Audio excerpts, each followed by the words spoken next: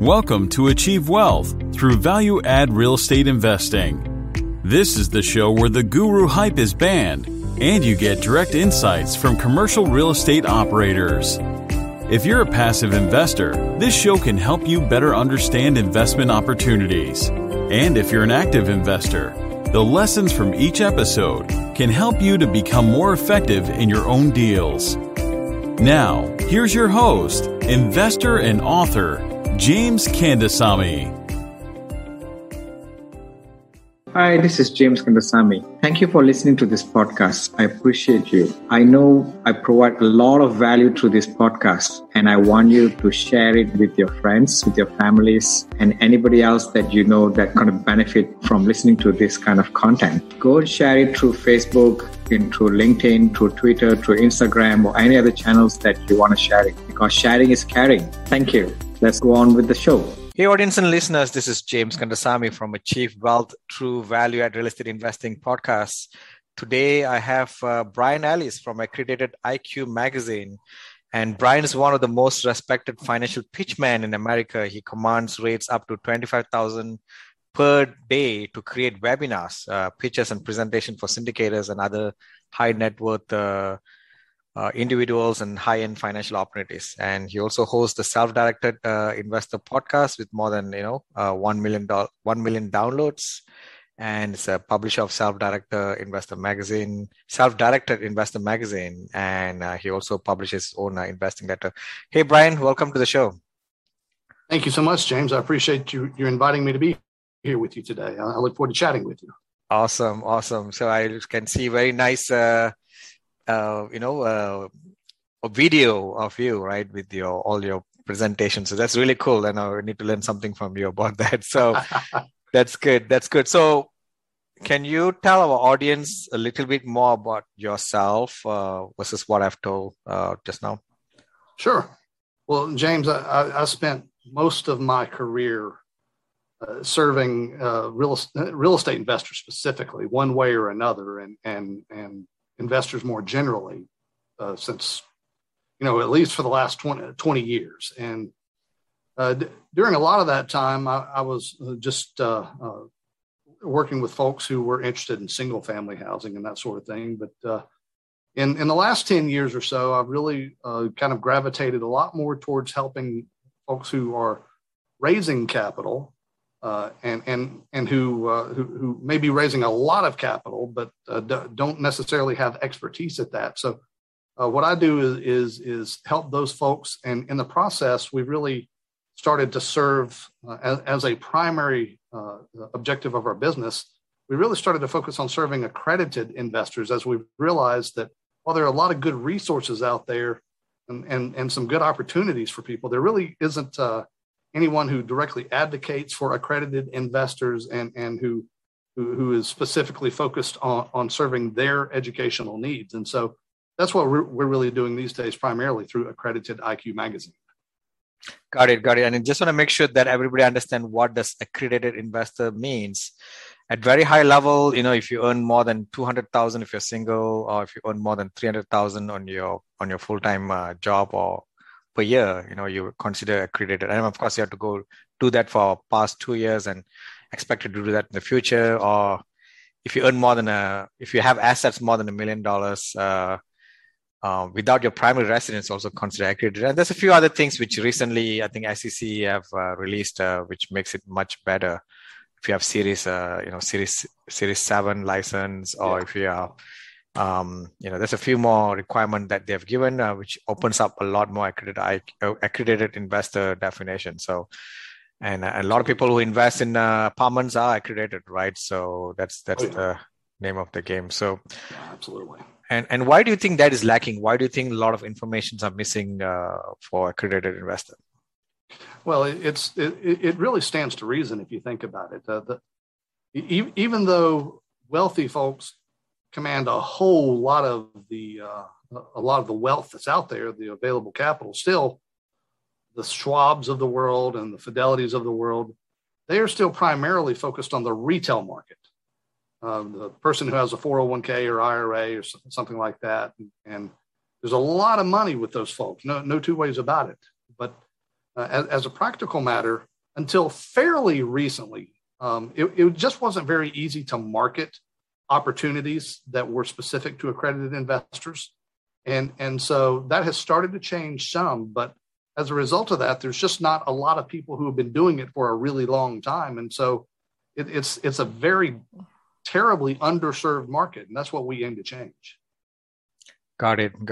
So let's go into capital raising, because Sure. I think that's a very good topic that you are master at. So can we talk about let's say someone new coming into the space and trying to raise capital from accredited investor, right? So what are the top do's, top don'ts that they should be, making sure either they do or they don't?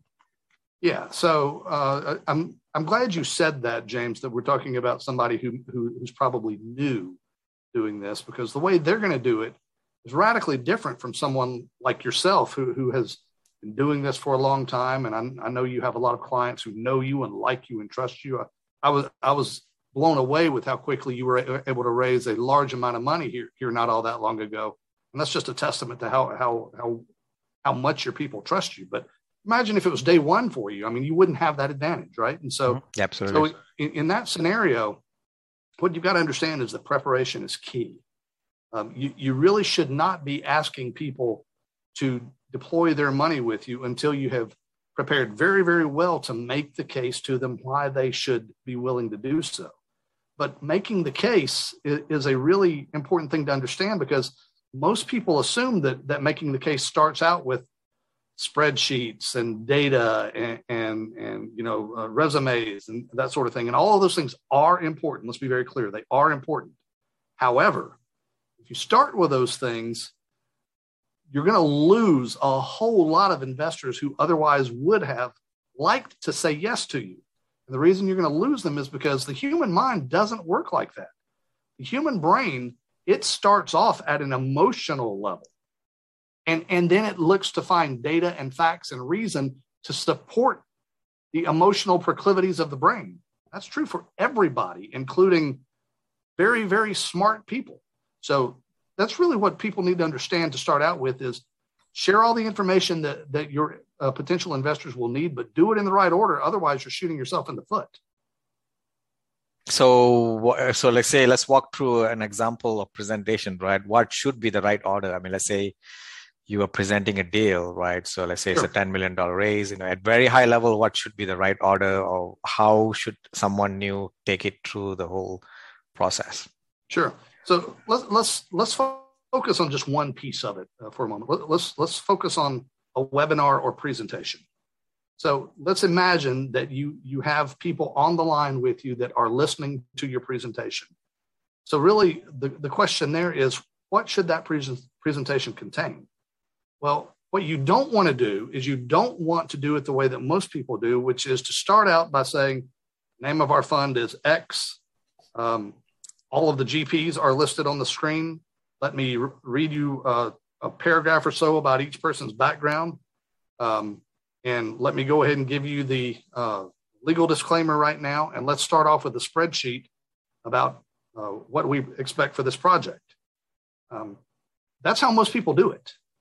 And that seems rational, but it only seems rational if you're considering how people think logically, but logic isn't the first step. So for me, when I make a presentation like this, I always start it off with what I call 3 powerful facts.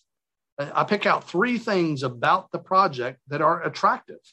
And I'll say something like, welcome to this presentation, ladies and gentlemen. Got a lot to share with you today, and I want to start off with 3 really powerful facts. First of all, and I'll mention something such as, if you're looking for a 20% ROI, if that's appropriate for the project, you're going to really enjoy this, and it's going to make sense to you why it's possible here. So stay tuned.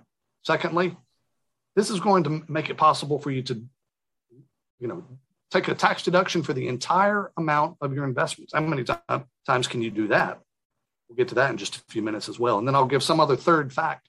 But the point is, I'm going to give them 3 reasons, 3 real clear benefits about this project, and set what's called a hook so that they'll kind of have it in the back of their mind that information is coming and they need to stick around to hear about it. So that's how I start it. And doing that has proved to be very, very successful.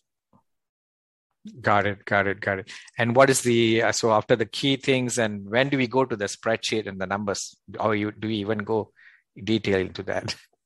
That information, James, is critically important. It really is. However, you've got to understand what the webinar is. The webinar is where you expose them to the big picture of your concept, of your project, and also give them some reason to think that it's plausible it could be really successful.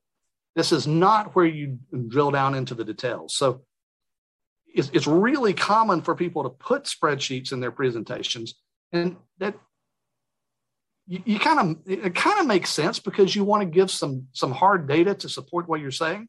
But on the other hand, if you think about it, who can really actually read that spreadsheet while you're doing a presentation? Like, if they're reading the spreadsheet, they're certainly not listening to you, right? So that's a problem right there. And if they're reading the spreadsheet, they're thinking at a level of detail that is way, way, way more narrow than what you want to do. What you want to do at this point is get them bought into the big picture. So with just about any spreadsheet, James, it can be summarized by looking at two numbers, either the number in the upper left or maybe the lower left, depending on how it's structured. So up here and over here, and then over here in the lower right, the starting point and the ending point. If instead of giving all the details, you focus people on here's where you start, here's where you end, that gives them the information that they need to know whether this is going to be interesting and worthwhile for them to pay more attention. And if you get them there, the beauty is that you haven't confused them and you haven't given them too much information to start picking apart your argument. You've just given them the overview that's going to be like a hook, and you can use the rest of the presentation to reel them in so that you can convert a lot more of those leads. Got it. I'm sure there's a lot of nuances in, when someone's presenting an opportunity, right? I mean, also the other thing is, we're talking about somebody new, right? Somebody who already have a trust and, already have track record. It's slightly different. I mean, it's slightly more easier for them because, the results speaks for themselves, right? So absolutely. Yeah, it's always a balancing act between doing sales versus justifying your numbers, right? And sometimes people with analytical mindset like to put all the numbers in front of them because they feel good, right? So but even with those folks, I found it pretty consistently the case that even with those folks, so long as you make sure that they understand that data is available, okay, and you tell them exactly where they're going to be able to get it, those folks respond really well to this style too. I know because I am one of those folks.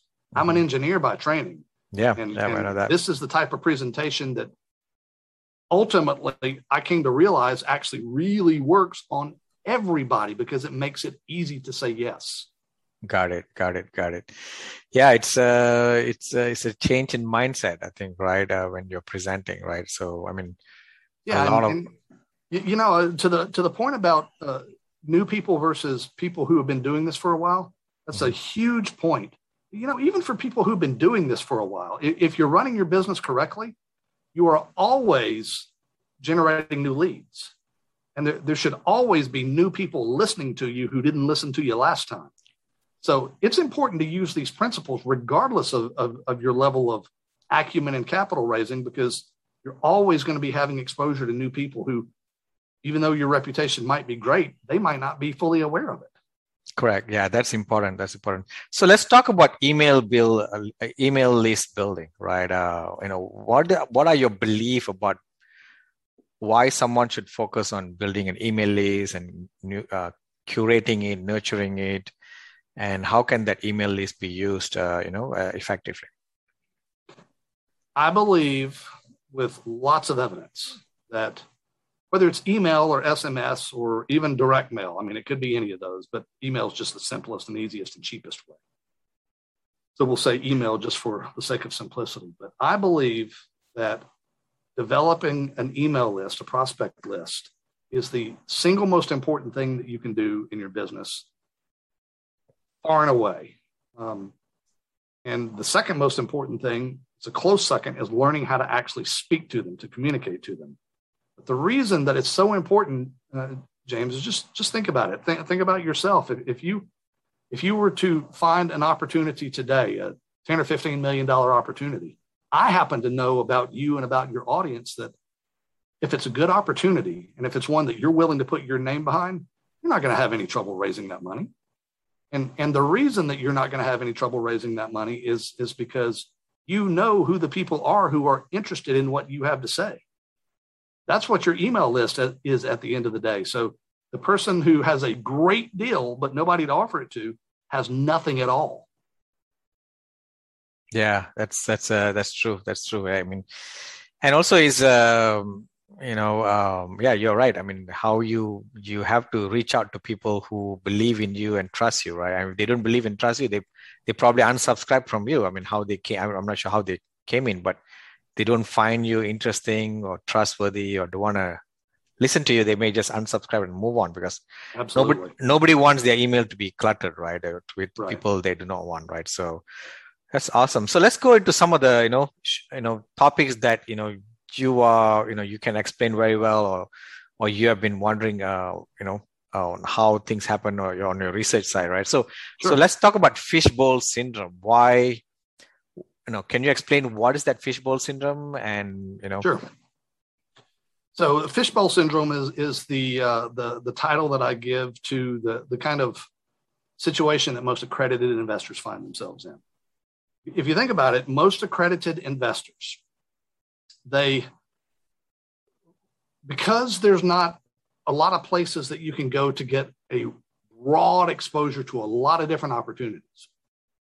Most accredited investors, they get their investment opportunity ideas from their friends, from some colleagues sometimes, and from a very small set of trusted experts and gurus and such. And that's fine. That's not a bad thing. But that's a tiny fishbowl if you think about it. Because if all of a person's deals are coming from one or two or three sources, and all of their potential deals are coming from one or two or three primary sources, that doesn't mean they're going to make a bad decision, but it does mean that they are radically limiting the exposure that they have to what could be really great opportunity outside of that tiny world that they're swimming in. And so that's really what the purpose of Accredited IQ magazine is to kind of break accredited investors out of that fishbowl so that they will see the bigger picture out there, and not just the really narrow frame of reference that their small fishbowl kind of world is exposing them to. I mean, I know that there are networking groups that people can go to that will give them access to other people posting deals. And I know that there are other things like that. But even so, what you tend to find in those circumstances is that all of the deals are largely the same deal. They're different in detail and degree, but not much more than that. So sometimes it can be a really wonderful opportunity to be able to have your frame of reference expand much more broadly so that you can see opportunities that never would have been offered to you in any way otherwise without that. Got it.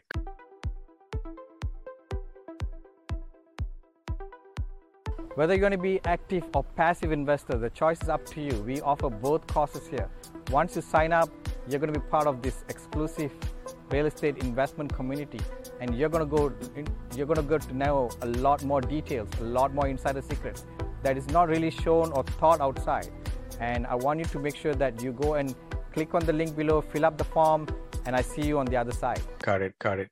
And let's talk about some of the psychological manipulations that accredited investors are got tricked into. So can you give some explanations or some examples of that investors absolutely need to be aware of it?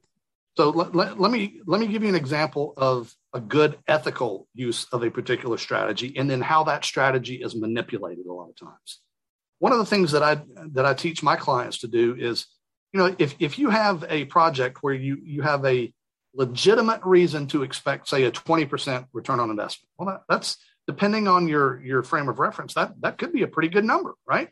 So, but without some sort of point of comparison, it's just nebulous, really. 20% doesn't really mean anything.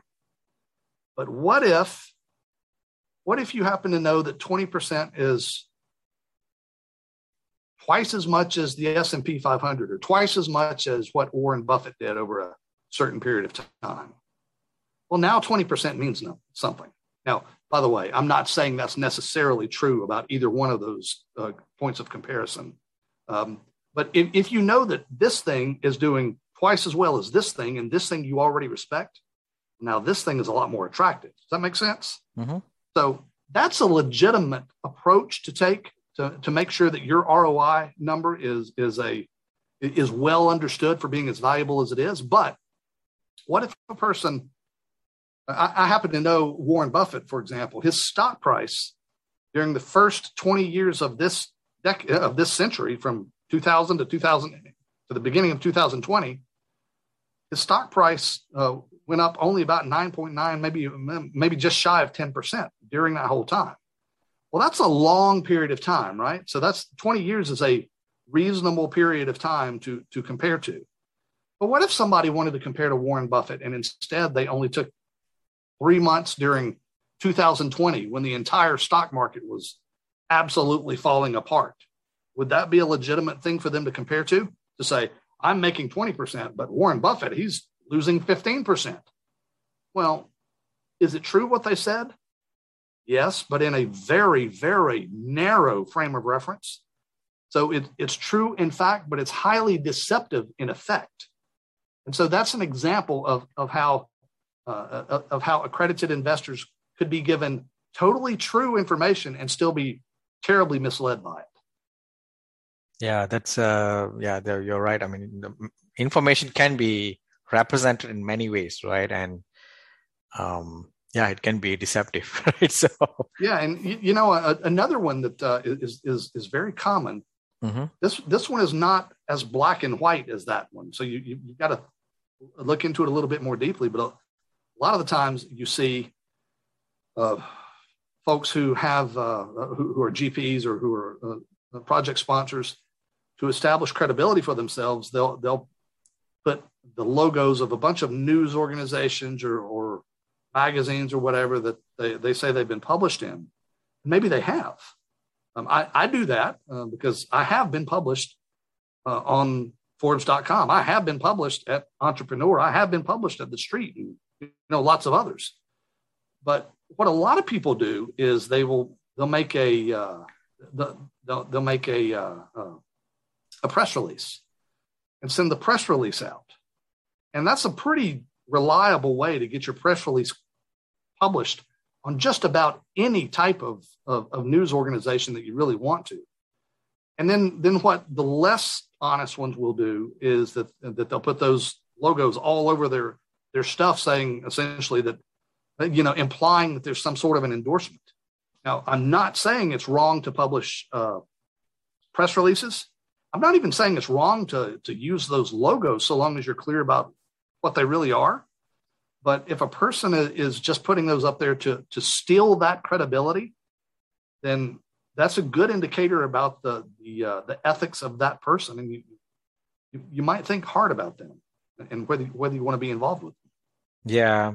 Well, I agree. I mean, when I was publishing my book, I mean, I did hire a marketing person and they did that, right? They put all Fox, CNN, but I never published it because I don't feel good. I mean, it's not really true that I was published in that networks, right? They did a press release, a small release in a big news network, but I mean, I just didn't feel good about using that images with all these logos, my face at the back. Yeah, I mean, a lot of times my investors or accredited investors, they can read this, they can read it through very clearly whether you are a legit guy, a trustworthy guy, right? So sure. So I didn't even use any of those, right? Because I didn't feel good, even though they gave me all that, I didn't really use it.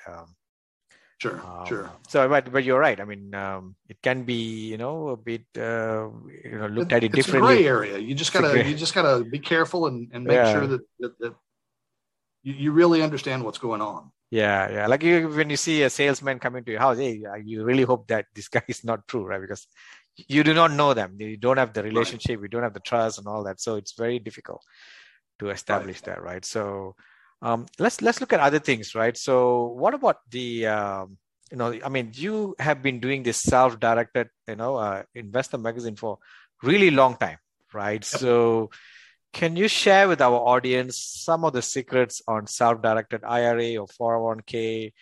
Some things that that it's not very easily available to outside or normal people. Oh, sure. And since we've been talking about accredited investors or higher net worth folks, we'll kind of stick with that specific world, because there are some things that are relevant to them that aren't relevant to other people. Got it. James.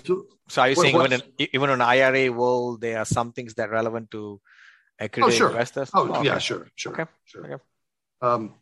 So one of the things that I have observed, James, is that for folks who are on the, there are people who are accredited investors, but just barely.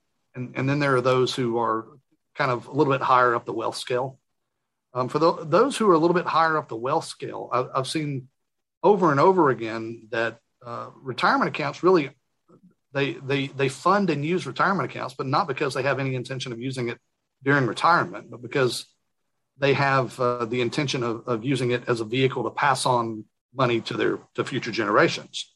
Now, that's really common, really common among the really high net worth folks who use IRAs or 401ks. It's a little less common now because it's not quite as favorable as it used to be, but it's still a good thing. But there are a couple of things that I would say, and one of them is that there is this belief that the stated maximum contributions for an IRA or a 401k, for example, that there's no way that you can do differently than that you can exceed that amount of contribution in any given year.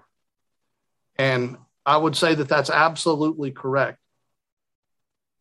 just about all of the time, unless you are working with a good attorney who understands the real specifics of the rules and the laws. In that case, if you are, just imagine what it would be like if it was possible to put a lot more money than the $6,000 or so that an IRA limits you to, or the $50,000-ish that a 401k limits you to. Imagine if you could do many times that, and it be okay. Well, sometimes you can, but these aren't things that are broadly known or are broadly applicable. So what you need is a tax lawyer who knows that specific realm of tax law really, really, really well, right? So that's one thing that makes them more relevant to higher net worth individuals. And another thing is, I'm not going to talk about the details of how this is done because it's a very complicated thing. But just to plant a seed, imagine if it was possible to put money into a traditional account, like a traditional 401k, for example, where you get a tax benefit for putting the money in, but somehow the profit from that type of a transaction somehow ends up accruing in a Roth account. It's almost like having your cake and eating it too. Now, not everybody can do that, but some of the higher net worth folks can do that. And there again, that's the sort of thing that we deal with in Accredited IQ magazine, because those sorts of techniques and topics just aren't well covered in the broader world out there. But the power of that, just think of the power of that. I mean, it's overwhelming. And you put those two things together where you can put in a lot more money and now all of a lot of the profits are accruing in the Roth side, even though you put a lot of money in the traditional side. It's astounding. It's astounding. So there are a few tips and tricks like that are beyond the norm, that are incredibly powerful and are only relevant to high net worth investors. Yeah, I mean, I've never heard both of that, right? That's really. I mean, I've talked to many guests, many speakers. Nobody have mentioned that. So that's definitely new information, right? So, so let's go to another topic. I mean, I do real estate, and you raise a lot of money for real estate investors. why do you think real estate is a good asset class, right? At a high level, right? Compared to bonds and stocks and other investments, like, for high net worth investors. Well, I'm certainly not going to speak ill of bonds or stocks or mutual funds, but look, I mean, if you want to just look at data, look at the Tiger 21 survey. The Tiger 21 is a networking group where essentially you have to have a provable net worth of $10 million or more to even be admitted. They do a survey every quarter of the asset base of their investors, and basically every quarter forever, real estate's always been the number one asset class. More of their wealth is focused in real estate than anything else, including stocks, including mutual funds and bonds. Now, that is just hard data. It doesn't lead to a conclusion necessarily, but what I would say is that it leads to a suggestion, and a good suggestion, that real estate is something that is not ignored and is taken very seriously by high net worth investors, because it is the single largest store of wealth for that particular group of people. And it's a large group. It's not a networking group of 50 people, for example. There are a lot of them. So it's a statistically useful survey. So there are tax benefits. There is a possibility for capital appreciation. There is income potential. And frankly, it's the real estate is an asset class that one would be a fool to ignore. That's my humble but entirely accurate opinion. Got it. Well, awesome. I want to, thank you for coming on the show, and I want to give you the opportunity to, promote your magazine and talk to our audience about how to get hold of you. Wonderful. Thank you. Well, my magazine is Accredited IQ, and James has worked it out to provide you guys with a complimentary subscription to it, just because you're his listener. Yep. The way that you get that is to text his name, text James to 678-888-4000. 678-888-4000. Text James to 678-888-4000, and you will receive instructions on how to get a free subscription to Accredited IQ magazine, so you can learn about some of these topics and have exposure to a broader collection of investment opportunities as well. So is that a physical book, a physical magazine, or is that It is both. It is a physical magazine, and it is an electronic magazine as well. So yes. Awesome. And accredited investors get a copy of the physical magazine. Oh, awesome. And your listeners get that for free. Oh, cool. So thanks for doing that. That's it. Thank you so much for coming in. You're at tons and tons of value. There's so much of information that, I've never heard about it before. And I'm sure my listeners is going to be enjoying this episode. My pleasure, James. Thanks so much. And if you ever want to drill down into any of these a lot more, I'd be happy to come back. Absolutely. Thank you, Brian. Thank you, James.